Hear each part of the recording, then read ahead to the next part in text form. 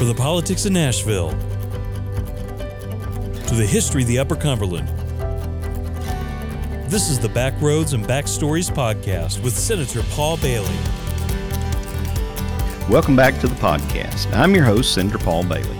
In today's episode, we have invited the winner of Season 17 of The Voice, Cookeville resident Jake Hoot, to talk about his experience on the show and to get to know him a little better. Welcome, Jake. Hey, thank you for having me. Glad that you're here, and we're just so excited that you're part of our podcast. And our podcast is called Backroads and Backstories, and most of the time folks want to hear the backstory to exactly how you got to be on The Voice, telling us a little bit about yourself and your history, because folks always want to be able to relate to someone that's a big superstar like you are today.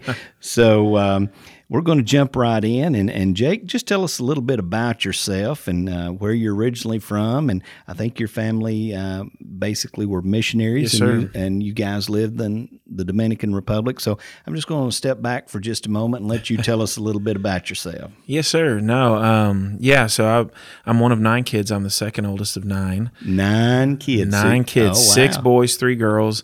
And, you know, mom and dad, I think it was shortly after I was born, mom and dad got really involved in church, and dad felt called to be a pastor, and then he felt called to be a missionary. And so we moved all over the place when we were kids. And then we ended up, originally from Corpus Christi, Texas, so way down south. And then we ended up moving to Haiti when I think it was back in 97 or something like that, and lived there about a month or two. And my sister is a type 1 diabetic, and so couldn't get her medical help. And so we moved over to the Dominican side right across the border for a short while. And dad just felt like that's where God was calling us. And so we ended up living there. My parents lived there 14 years. I lived there about 11 years before I moved back to the U.S. and came to Tennessee Tech to play football. Okay, so you came from the Dominican Republic to Tennessee Tech. Yes, sir. So did you play football in the Dominican Republic? I did not. Really? I did not. Okay. I'd always wanted to play. Of course, I mean, we played backyard football. You know, as Right. boys, there was enough of us to play, and you know, we'd get kids from down there to play. But I'd always wanted to play, and you know, I was bound and determined to play somewhere. You know, and so I think my size helped. You know, being 6'6", you walk in and say you want to play. You know, Coach Brown and Coach Sam over there were very patient with me. And So gave you me were a shot. walk-on. Yes, sir. Okay, so you were a walk-on at Tennessee Tech. Yes, sir. And I'm assuming they were able to offer you a scholarship then to be able to play, or did you? I had to earn it. Yes, sir. Okay. Yes, sir. It took me a little while, but I ended up earning a partial scholarship, and that was incredible. The fact that they let me play, much less, you know, were essentially paying me to play. Right. But not paying me to play, but giving me money, Right. you know, for school and whatnot. Sure. But no, it was an incredible experience. I loved every second of it. Loved everybody from that organization. You know, you're still a family. I saw Coach Brown a couple months back at the Welcome Home concert, and you know, I love that man and respect him. Yeah, well, cool. Well, so you basically came to Tennessee Tech, and your family still lives in Texas, or they're in Dominican Republic? Well, or? they moved up here. Oh, so Yes, your sir. entire family's here now? Yes, sir. They Or live your right mom down and the dad? road in Smith County in okay. Carthage area. Yeah, we had moved up here before we moved to Haiti and joined Cornerstone Baptist Church right out in Carthage, and that was our sending church the entire time. And then when they all moved back, they moved out there, so they live about 45 minutes away. So tell me just a little bit, were you inspired by living there in the Dominican Republic to lead praise and worship? Is that where your musical inspiration began? And you know, in certain essence, yeah. I think rather than being inspired, I think Dad kind of forced me to get into it. Okay. And I'm glad he did. Right. You know, it kind of made me get out of my shell, and You're not saying that you were shy. Oh, incredibly shy. And I mean, I still am to an extent. I play it off well, but no, Dad kind of, you know, he said that he wanted me to lead praise and worship, and you know, I always joke and say I'm so sorry to all the people who had to listen to me sing way back when, because it was rough. But you know, and of course, growing up on a Caribbean island, you know, the rhythm of the music is different, the feel of it, and so there's a lot of influences there when I write my own music. It's kind of got like an island feel sometimes, but it was a great way to grow up. And like I said, I'm grateful that Dad got me out of my shell to get out there in that kind of, you know, snow snowballed it and taught myself to play guitar so I could lead. And then I ended up moving back and teaching a couple music schools. So you're self-taught on the Yes, sir. on the guitar, and so did you have any one help you along the way as far as whenever you began learning to play the guitar, or did you just basically pick it up and start learning to play by ear, or did you learn to read music? How did that work? When it comes to playing guitar, I play by ear. Okay. And I think, along the way, there's so many different influences I have just from where I would play with somebody and I would see them do something and I'd be like, oh, hey, what are you doing there? And they'd show me. But I've been very blessed to have a lot of patient people around me. And so I play by ear. And then when I taught Christian music schools for about 5 years, and I learned how to read music to sing to it, but not play guitar to it. And so that was a great time in my life. And obviously there was a lot of influences from singing Southern gospel, hymns and songs like that just kind of influence your harmonies and everything else. So tell me a little bit about what you love about Cookeville and the Upper Cumberland. Oh man, I don't even know, where to stop or end with that one. Moving back, you kind of feel like you're on an island. So let me just ask this question. Yes, sir. Had you ever been to Cookeville, Tennessee prior to coming to Tennessee Tech? No, sir. So your first foray into Cookeville, Tennessee was to visit Tennessee Tech. Yes, sir.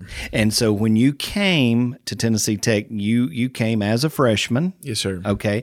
And at that point, you actually visited the football program and did the walk-on. And so, and that's the first time you'd ever been to Tennessee, period. Yes, sir. And so you came ultimately because of Tennessee Tech and to be able to play football. Yes, sir. And so from there, you have fallen in love with Cookeville and the Upper Cumberland. Absolutely. And so, obviously there's a lot of things going on in your life today that prior to you coming to Cookeville. But so do you see yourself staying or always kind of having a home or residence in Cookeville? Absolutely. That's what, that's the one thing that's beautiful about it is you become family out here, and the way that everybody kind of took me in, I can't imagine calling anywhere else home. I know with music, it's going to pull me in a lot of different directions and stuff, but like you said, I would always, love to think that there's, I'm always going to have a home here, and I always have a place that I can come back here and, escape everything. But Cookeville's just been incredible, and I can't thank everybody enough for all the love and support they've given me throughout the years, even before the whole voice thing and everything else. Back when I was playing football and just some college student, people around here just took me in, and so I'm very grateful for it. Well, one thing that I will say that social media, your friends that you and I have share together, your humbleness, your approachability, I think that's one of the things that has really allowed you to garner so much support from the Upper Cumberland, and you have just such a good heart about you, and so people see that, people see the genuineness, and basically your caring, and so I think that's one of the reasons that Cookeville has embraced you, and also in the fact that as we start talking a little bit about your time that you spent on The Voice, I think people in America saw that, and they saw that humbleness, they saw that genuineness, and one thing that people look for, I think, in an artist, especially someone that's a musical artist, is they want to be able to relate to that person, Sure. and that person has a story to tell in their music, and so anytime that you can sing that from your heart, I think that definitely resonates with individuals. So let's segue into a little bit about The Voice, because Yes, sir. I think people always are interested in kind of knowing the backstory, and they want to know kind of the behind the scenes, of what took place. So, what made you want to even enter the competition of The Voice? To be honest, And I didn't mean to necessarily interrupt. You're all right. But tell me, how do you go about being able to? Is it an application process? How do you get to be a contestant on The Voice? Tell us a little bit. I think there's a lot of different ways you can do it. And to be honest with you, people, I've had people ask me, what made you want to do it? And to be honest, I didn't want to do it at first. I was working in radio at the time. I was making good money, good living. I was playing music on the weekends, was having a great time. And then they actually reached out to me. I was posting stuff on Instagram called Bath Tunes, and they reached out to me and asked if I'd come out and audition. So you're saying The Voice, the producers of The Voice, actually reached out to you and said, "Hey, would you be interested in being a contestant?" Wow. Yes, sir. Something I had not heard. Yes, sir. And I was very fortunate because I didn't really like the idea of going and standing in line for hours and hours with thousands of people. Kind of like the American Idol, which exactly. That's the process there. Okay. Yes, sir. And I had done the American Idol thing years and years ago, and just it was such a horrible experience. Not that it was their fault, but I just didn't like it. And so they reached out, and had they not reached out, I wouldn't have done it. And even with them reaching out, I was just like, I don't know. But then I thought, what's there to lose? Let's just see what happens. And so I actually went to Nashville and auditioned. And so they came to Nashville. Yes, sir. And I'm assuming that they had basically sent out a cast call, if you will, yes, sir. For different individuals to come and basically audition to be on the show. So how many people in Nashville actually showed up for Oh, gosh. See, I'm not – so it's different rounds that you have to go through. Okay. It is casting call, but it's different rounds. So the first round is your open call, which is where everybody – you see thousands of people lined up. Mm-hmm. If you make it past that, then they invite you back the next day, and it's a much smaller group. I would say it's a couple hundred people maybe. Okay. All right. So let me just make sure that I understand. So whenever you're saying there's 1,000 people there basically for the first casting call, they have reached out to you. So obviously they're interested in you. Yes, sir. They want you to come and audition. And so you come, and I'm assuming that they basically have music professionals that are there that you audition to, because obviously you're not going to be auditioning to Blake Shelton or Kelly Clarkson at that time. So you're probably just auditioning in front of professionals. Yes, sir. Yes, sir. No, I mean, it's you've got so many like producers and stuff and casting producers that are there, and I think I sang to 3 of them. Now, at individual times, or were they all together? All together. Okay, all so together. they're basically sitting there, and they basically okay. Yes, sir. Yes, sir. And so it worked out, but luckily I was able to bypass the first day, which is the open call, and I was able to go to this much smaller day and audition. And then if you make it past that round, then you're invited out to LA to do the next round, which you're out there for a couple days that time, and you sing in front of another panel of casting producers and whatnot. But I think overall, it was over 40,000 people auditioned for season 17. 40,000. 40,000. 40,000. So they basically went all over the U.S. Yes, sir. Looking for individuals. Yes, sir. And so out of 40,000, how many people ultimately make it to Los Angeles then? So for the first round in Los Angeles, when you're out there for the couple days, I think it was, I would say maybe 1,000 or something like that, but they bring them in at different times. And so I wasn't there with everybody, but to do the blind, so your first, the first episode anybody sees you, right. There was a little over 100 people at that time. Okay. So they just continue to narrow it down and narrow it down and narrow it down. And then when you're out there for the blind, you're out there for about a month at that point, getting ready and everything. Okay. So once you make it to the final round, or the let's just say the blind audition round. Yes, sir. Then that's whenever you ultimately commit a month of your time, yes, sir, to be there getting prepared. And I'm assuming at that point they start providing you with voice coaches, yes, and, sir, and they start working with you to basically improve your ability to be able to sing.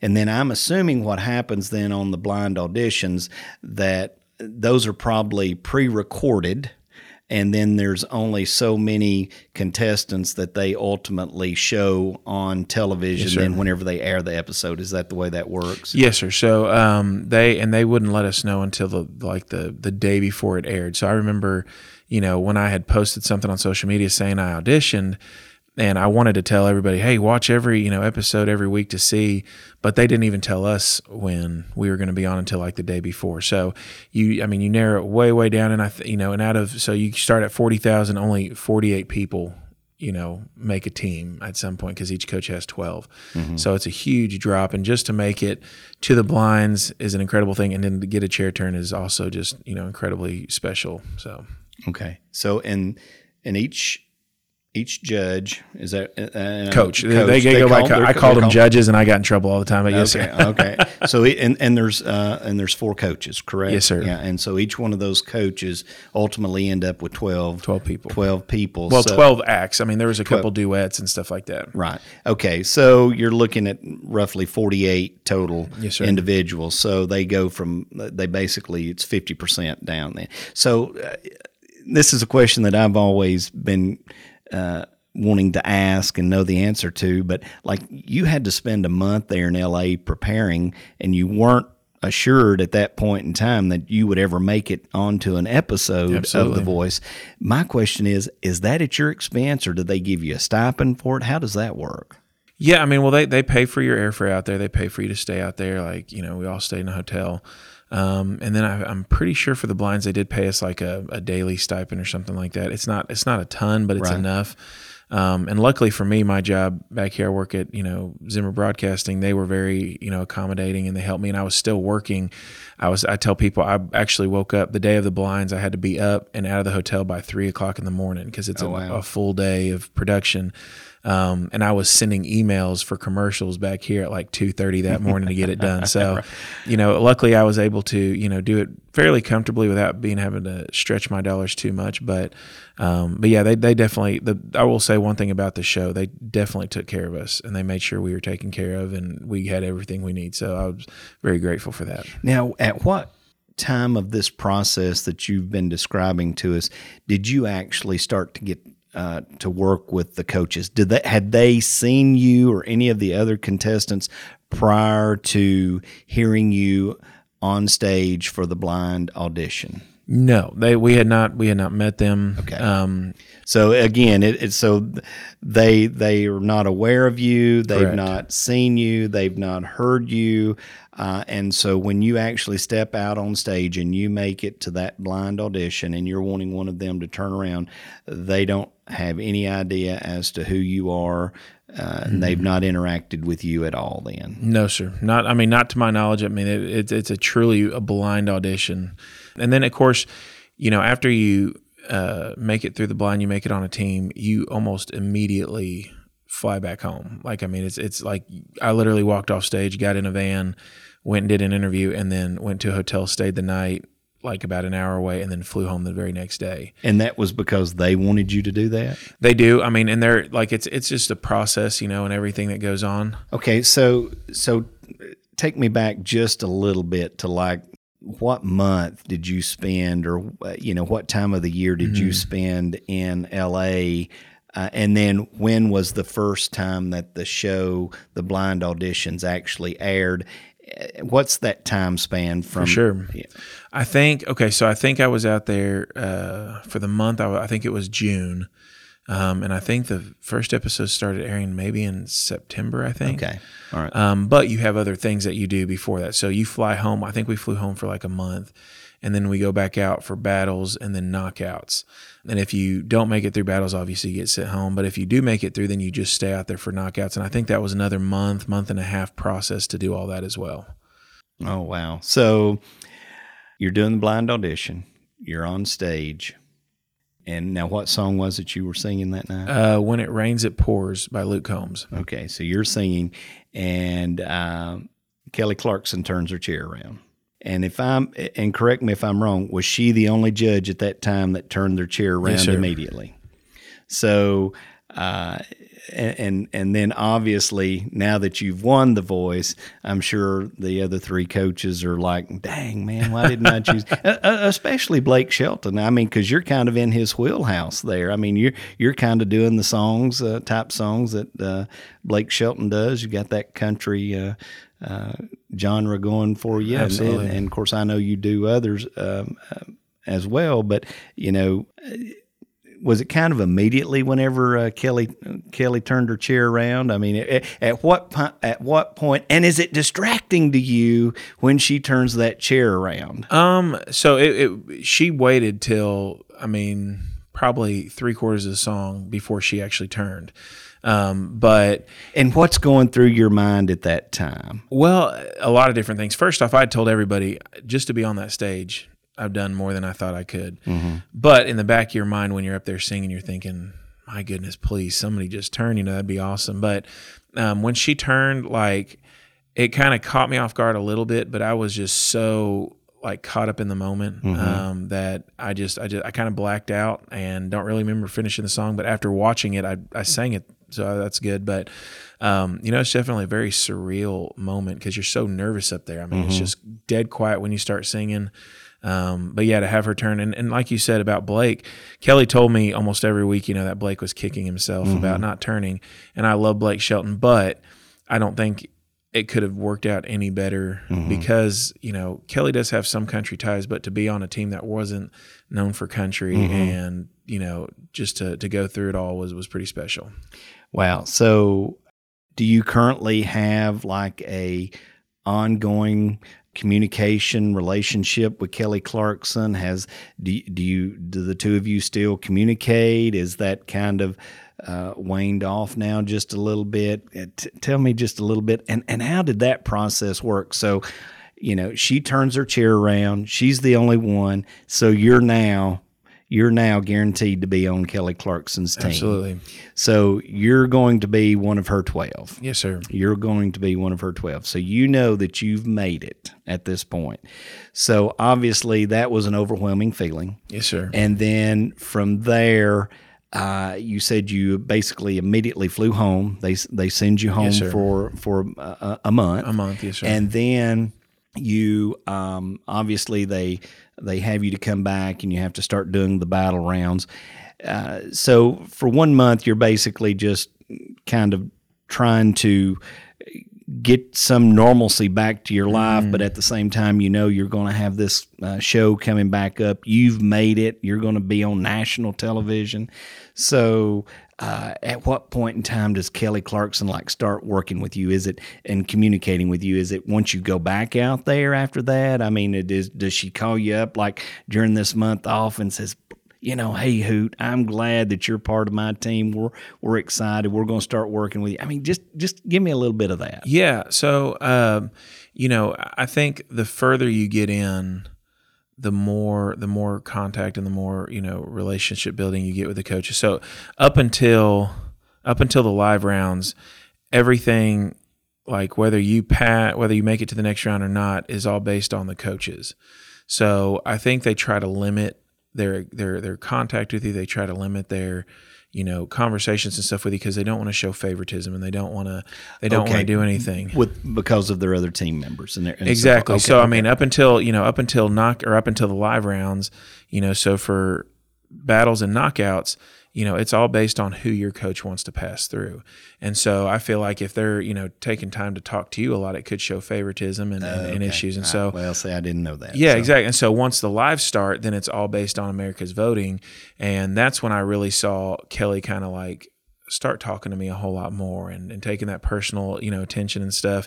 And her husband too, Brandon Blackstock, and, with Starstruck. Mm-hmm. And I currently work with them. Oh, wow. But, they've both been incredible. And I could probably text her a whole lot more and reach out to her a whole lot more than I do, but I also know how busy she is. Right. I'm just she's got a syndicated television show now, and she's still doing The Voice. And she's got a tour. Well, it's postponed a little bit, but she's got a tour coming up, right. and she's a mom, and so the last thing I want to do is add anything on her plate. Right. But anytime I have reached out to her or Brandon, they've responded back pretty quick, and they've tried to help me here and there, and so it's really special. But yeah, I mean, you don't get as much exposure and as much contact with your coach as what you would hope for.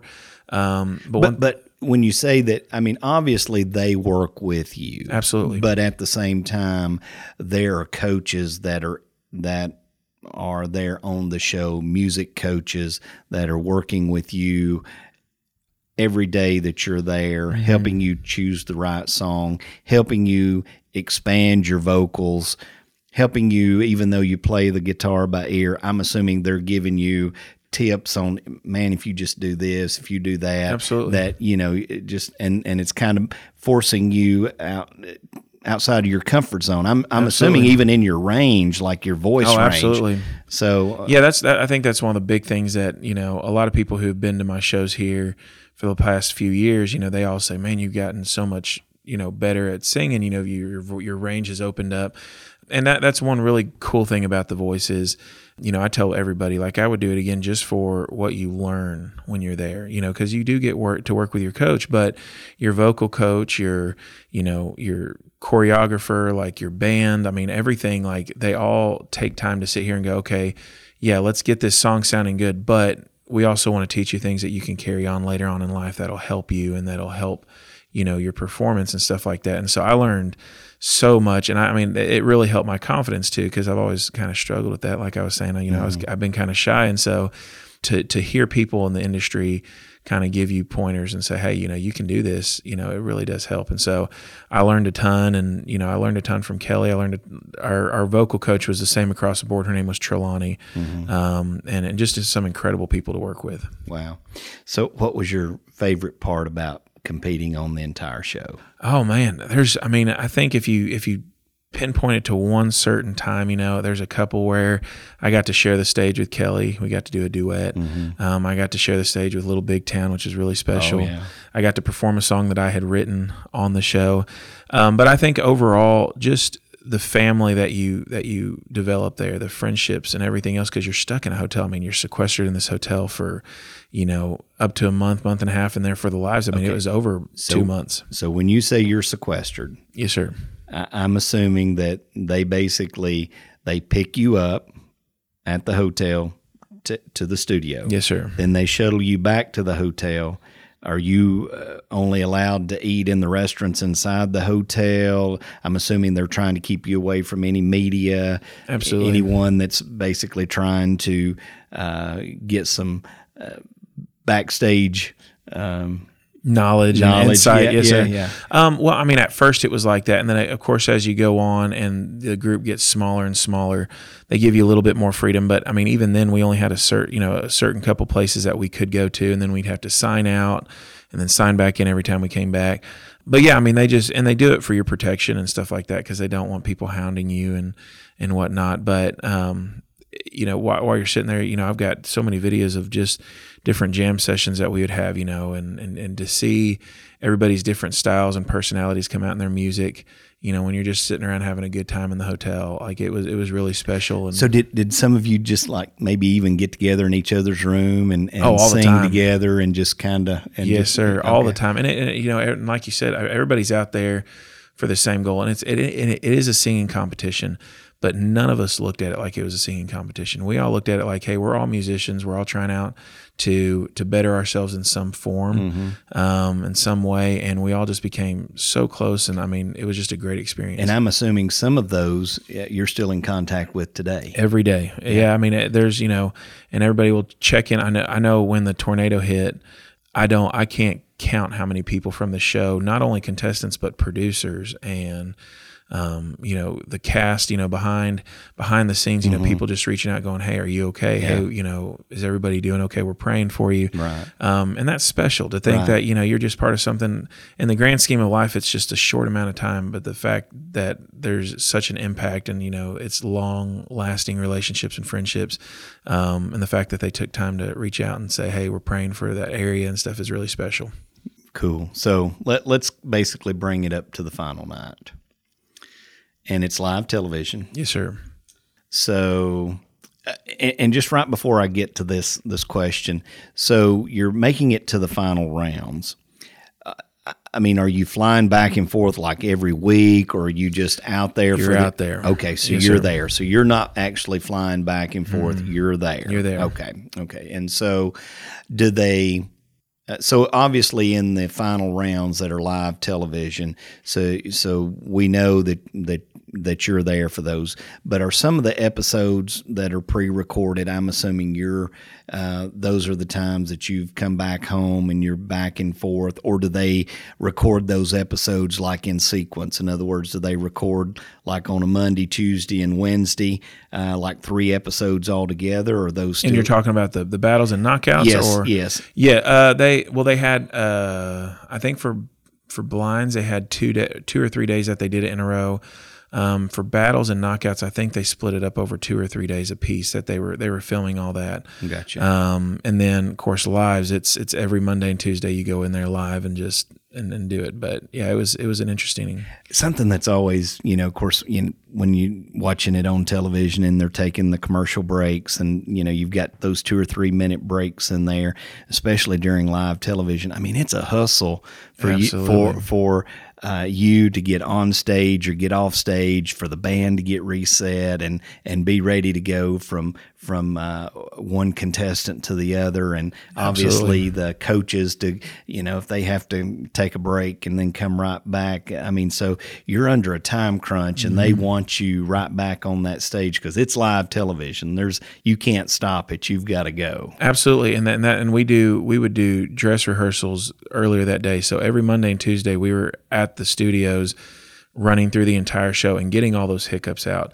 And I mean, that's one really cool thing about that show is, like you were saying, the band has to reset. The stage has to be completely changed up. I mean, every different stage is so vastly different. So is there multiple stages there? Just one. There's just, okay. That's just I'm one just stage. making sure that. Yeah, okay. There's just one stage, but the guys who do all that are incredible, and they move so quick.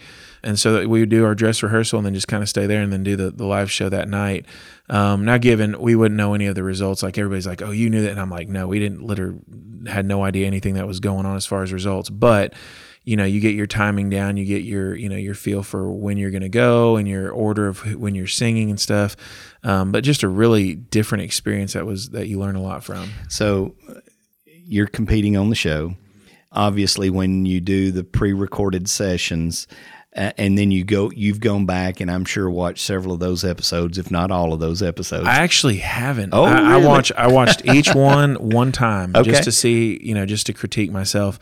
But I haven't gone back and watched any of them. Yes, sir. But I guess my question is on the pre-recorded shows, and then whenever you go back and you've watched those one time at least, the order that you were actually singing on the show, and then once the show is edited and aired, the pre-recorded shows, your performance, was it at a different time than you actually performed on the pre-recorded show? I believe so. I think the blinds, it was pretty close when I actually performed. But yeah, they change all that up just so it'll flow easier. And, you've got, we sang in ballad rounds, Steve and I sang "You Were Always on My Mind." And I think somebody after us sang another ballad.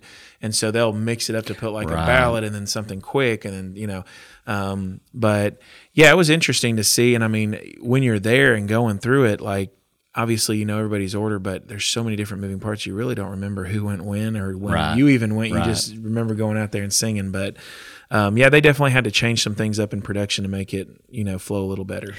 Final night. I mentioned this a few minutes ago and then got sidetracked because, I just get so excited because I want to hear exactly how all of the logistics worked on stage, and because you're watching the show and you're trying to I'm just always looking for those little intricacies in the background. But final night, you're performing, obviously.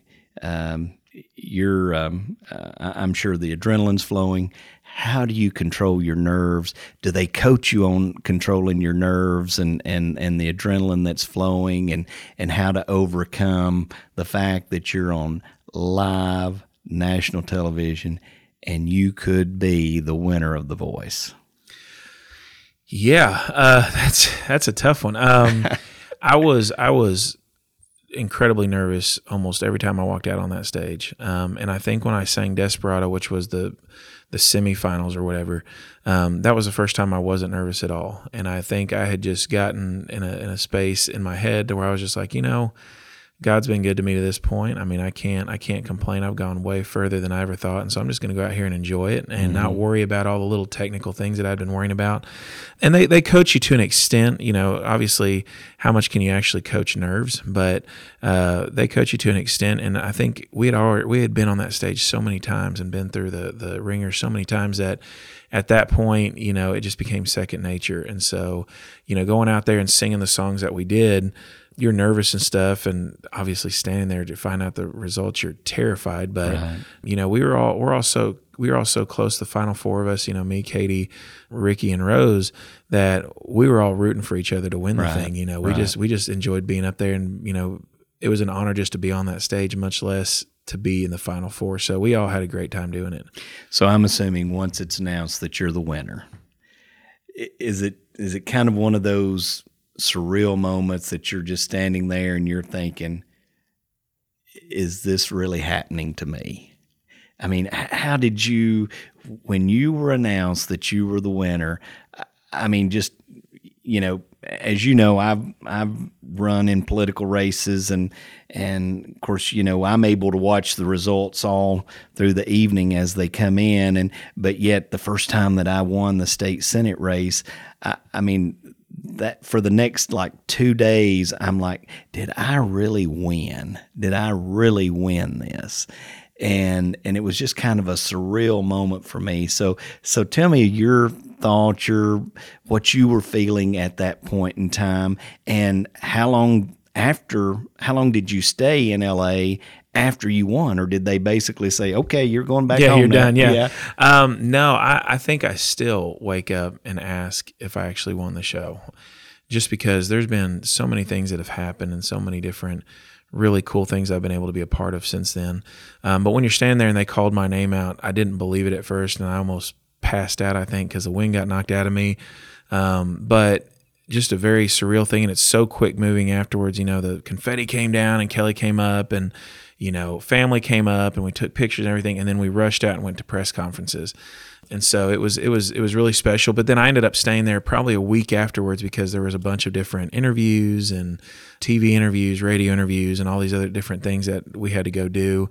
And normally they fly people to New York to do that, but luckily everything was in LA, and so we were able to just stay out there and get everything done. And then I was back, a couple days before Christmas.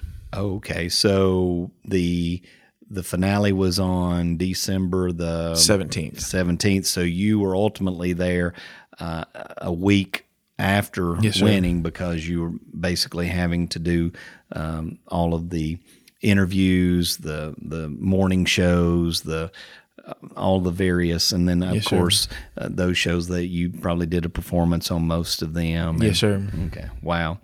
So how have things changed back here in Cookeville, Tennessee, in the Upper Cumberland since winning? I don't know that there's hardly anything that's the same. I feel like everything's been kind of twisted up a little bit, in a good way. Like everything's just kind of been fast tracked and fast paced.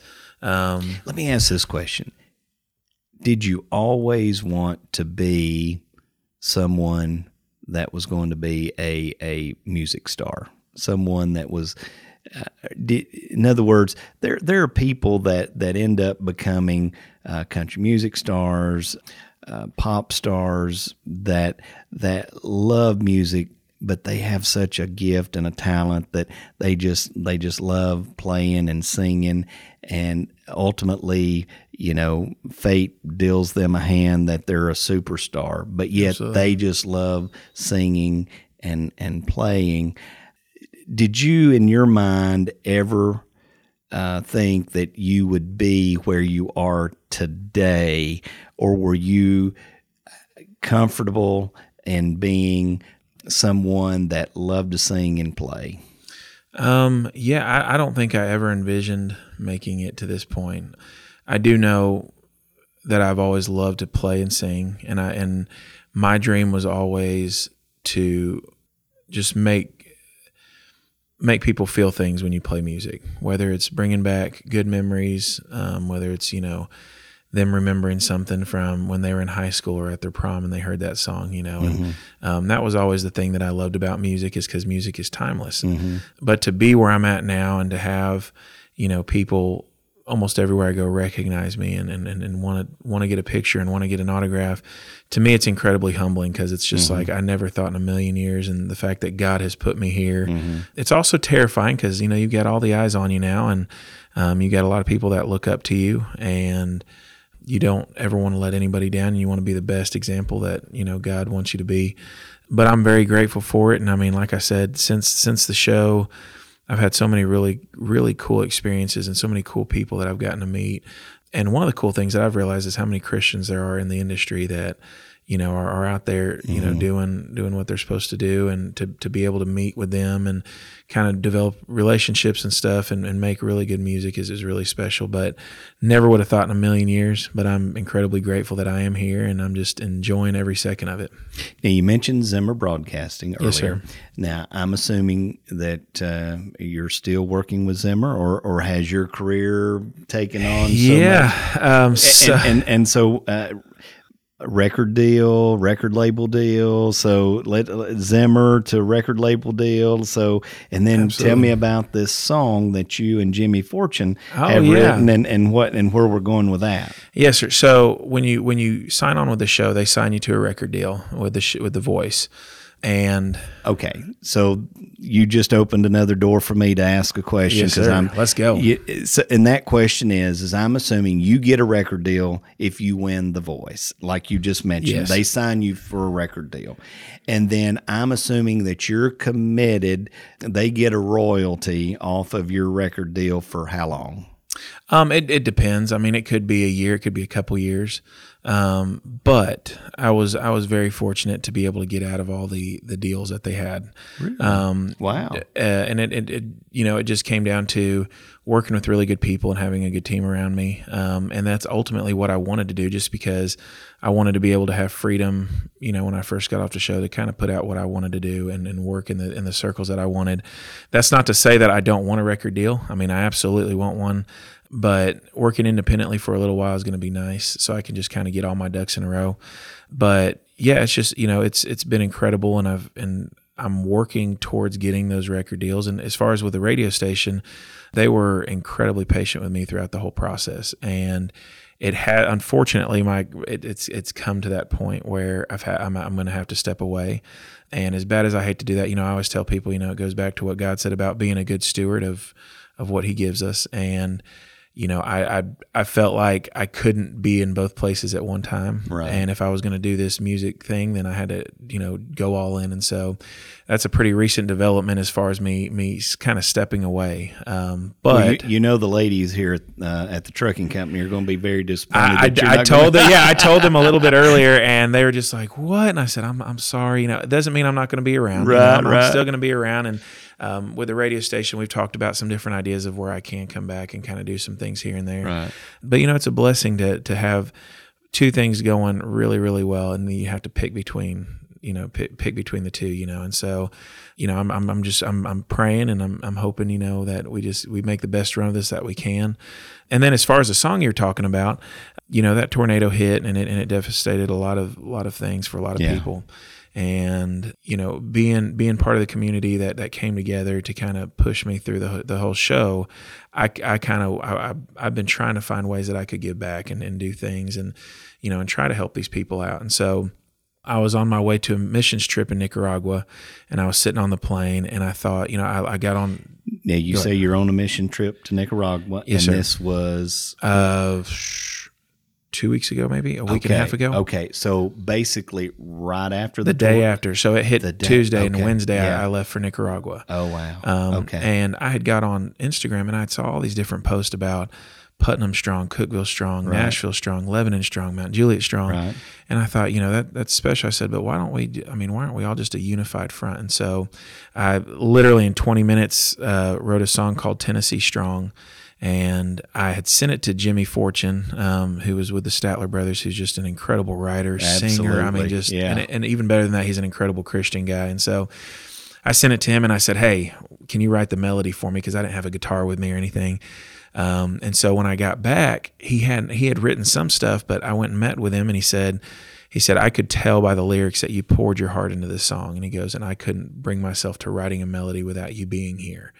And so we wrote it, and we're pretty happy with it. We're going to get it recorded this week. And then all the proceeds from the sales or anything that has to do with this song, we're donating it to that relief fund, that tornado relief fund. Wow. We had somebody come out and shoot like a video of some of the debris and the wreckage and stuff. Mm-hmm. And we're also going to be using some different things, other footage and whatnot, to kind of put together a video for it. But it's just a little way to try to bring some kind of peace to these people that are hurting right now. Right. And if that's all it does, if the song, all it does is one person that was affected, if it just kind of helps them cope with it. Because I know a lot of people are struggling mentally right now with what's going on, and nightmares, and the people I've talked to, they're still having nightmares. And so, if this song can at least just touch somebody, then it's done way more than I could ever hope. So that'll be released before too long, hopefully in the next week or so, and we'll get that out and, see where it goes from there. Well, that's awesome. And of course, what we saw immediately following the tornado and how Tennessee turned out to help the Cookeville, Putnam County area. Absolutely. It was unbelievable. Those are the same people that helped you on The Voice. Absolutely. And it just goes to show what a great community that we have and that we live in. So Absolutely. You and I share some good friends, Daly and Vincent, and especially with Jamie Daly. And I had the opportunity to be at the Opry the night that Jamie Daly had invited you to come and sing at the Grand Ole Opry. What a great experience. And, oh, my goodness. And I was so happy to be able to share that with you that night and my family. So I think that was an awesome experience. And again, oh, yeah, I'm incredibly grateful that I got to do that, and the fact that y'all came out. And, and Jamie, he and Darren kind of made that happen. Right. And, the fact that he didn't even know me from the next guy, and the fact that he went all out to kind of help me and kind of get me, lined up was really special. So I'm very grateful for that. Two of the greatest guys, Jamie Daly and Darren Vincent, and just so much like yourself, just very humble gentlemen that have made it in the bluegrass world, and obviously they appreciate and always are trying to promote the Upper Cumberland. And so we're so happy. And then, of course, I had you come down to the Tennessee State Senate. Yes, sir. And it was many of our Senate members talked about how you were a blessing to them that day in singing Amazing Grace on the floor of the Senate, and of course our national anthem, and they so appreciated that. And so I appreciate you having me down. That was really special. Yeah, so we were very happy to have you that day, and thank you for doing that. Just a couple of more questions, and I promise we'll close you're out. fine, This man. is just I'm having a blast. This has just been great. So who is your biggest musical inspiration? I would say probably I have to go with the Eagles. Oh, yeah. I love that style of music. I love their harmonies. I love their they were the complete package. And they've been a little timeless too. Absolutely. Yeah. I don't know how many different places I've played to college students, and everybody's requesting Eagles tunes, Yeah. And so, yeah, I just love the writing. Everything about that band was just, to me, it was incredible. And so, yeah, I think they're probably my biggest musical influence. Wow, that's awesome. A lot of artists always point and go to the Eagles, and obviously, as someone that is working their way up, sing a lot of the Eagles songs. So I think that's just awesome. Well, before we close out, obviously you told us about your song that you and Jimmy Fortune have written, and basically allowing all those proceeds from that song to go to the relief fund here in Putnam County and Cookeville. Is there anything else that you'd like to share with our audience before we close out? Absolutely. Obviously from the voice standpoint, and from, kind of where my music has taken me, I just want to say thank you to everybody who showed up big, and showed so much love and spread the word. But more than that, coming back to the tornado and stuff, like it's, I just want to let everybody know that, it's incredible to see the help and the way everybody came together for that. And just know that I love you and I'm praying for you. And, obviously if there's anything I can do, just let me know. But, just incredibly grateful to be part of Tennessee, and so, and thank you so much for having me on the show and for everything you've done. And, looking forward to the future. Hey, I appreciate you taking out some time to be with us today, because I know you're very, very busy, and so I really appreciate that. And congratulations again on being the winner of The Voice, of the 17th season of The Voice, and I just think that Tennessee and the Upper Cumberland is so proud of you for doing that. This is State Senator Paul Bailey. You're listening to Backroads and Backstories. Thank you for listening to the Backroads and Backstories podcast with Senator Paul Bailey. You can keep up with the latest on the podcast at backroadsandbackstories.com. And subscribe, rate, and review the show on iTunes, Spotify, Google Play, or wherever fine podcasts are distributed. Thanks again for listening, and we'll see you next time on the Backroads and Backstories podcast.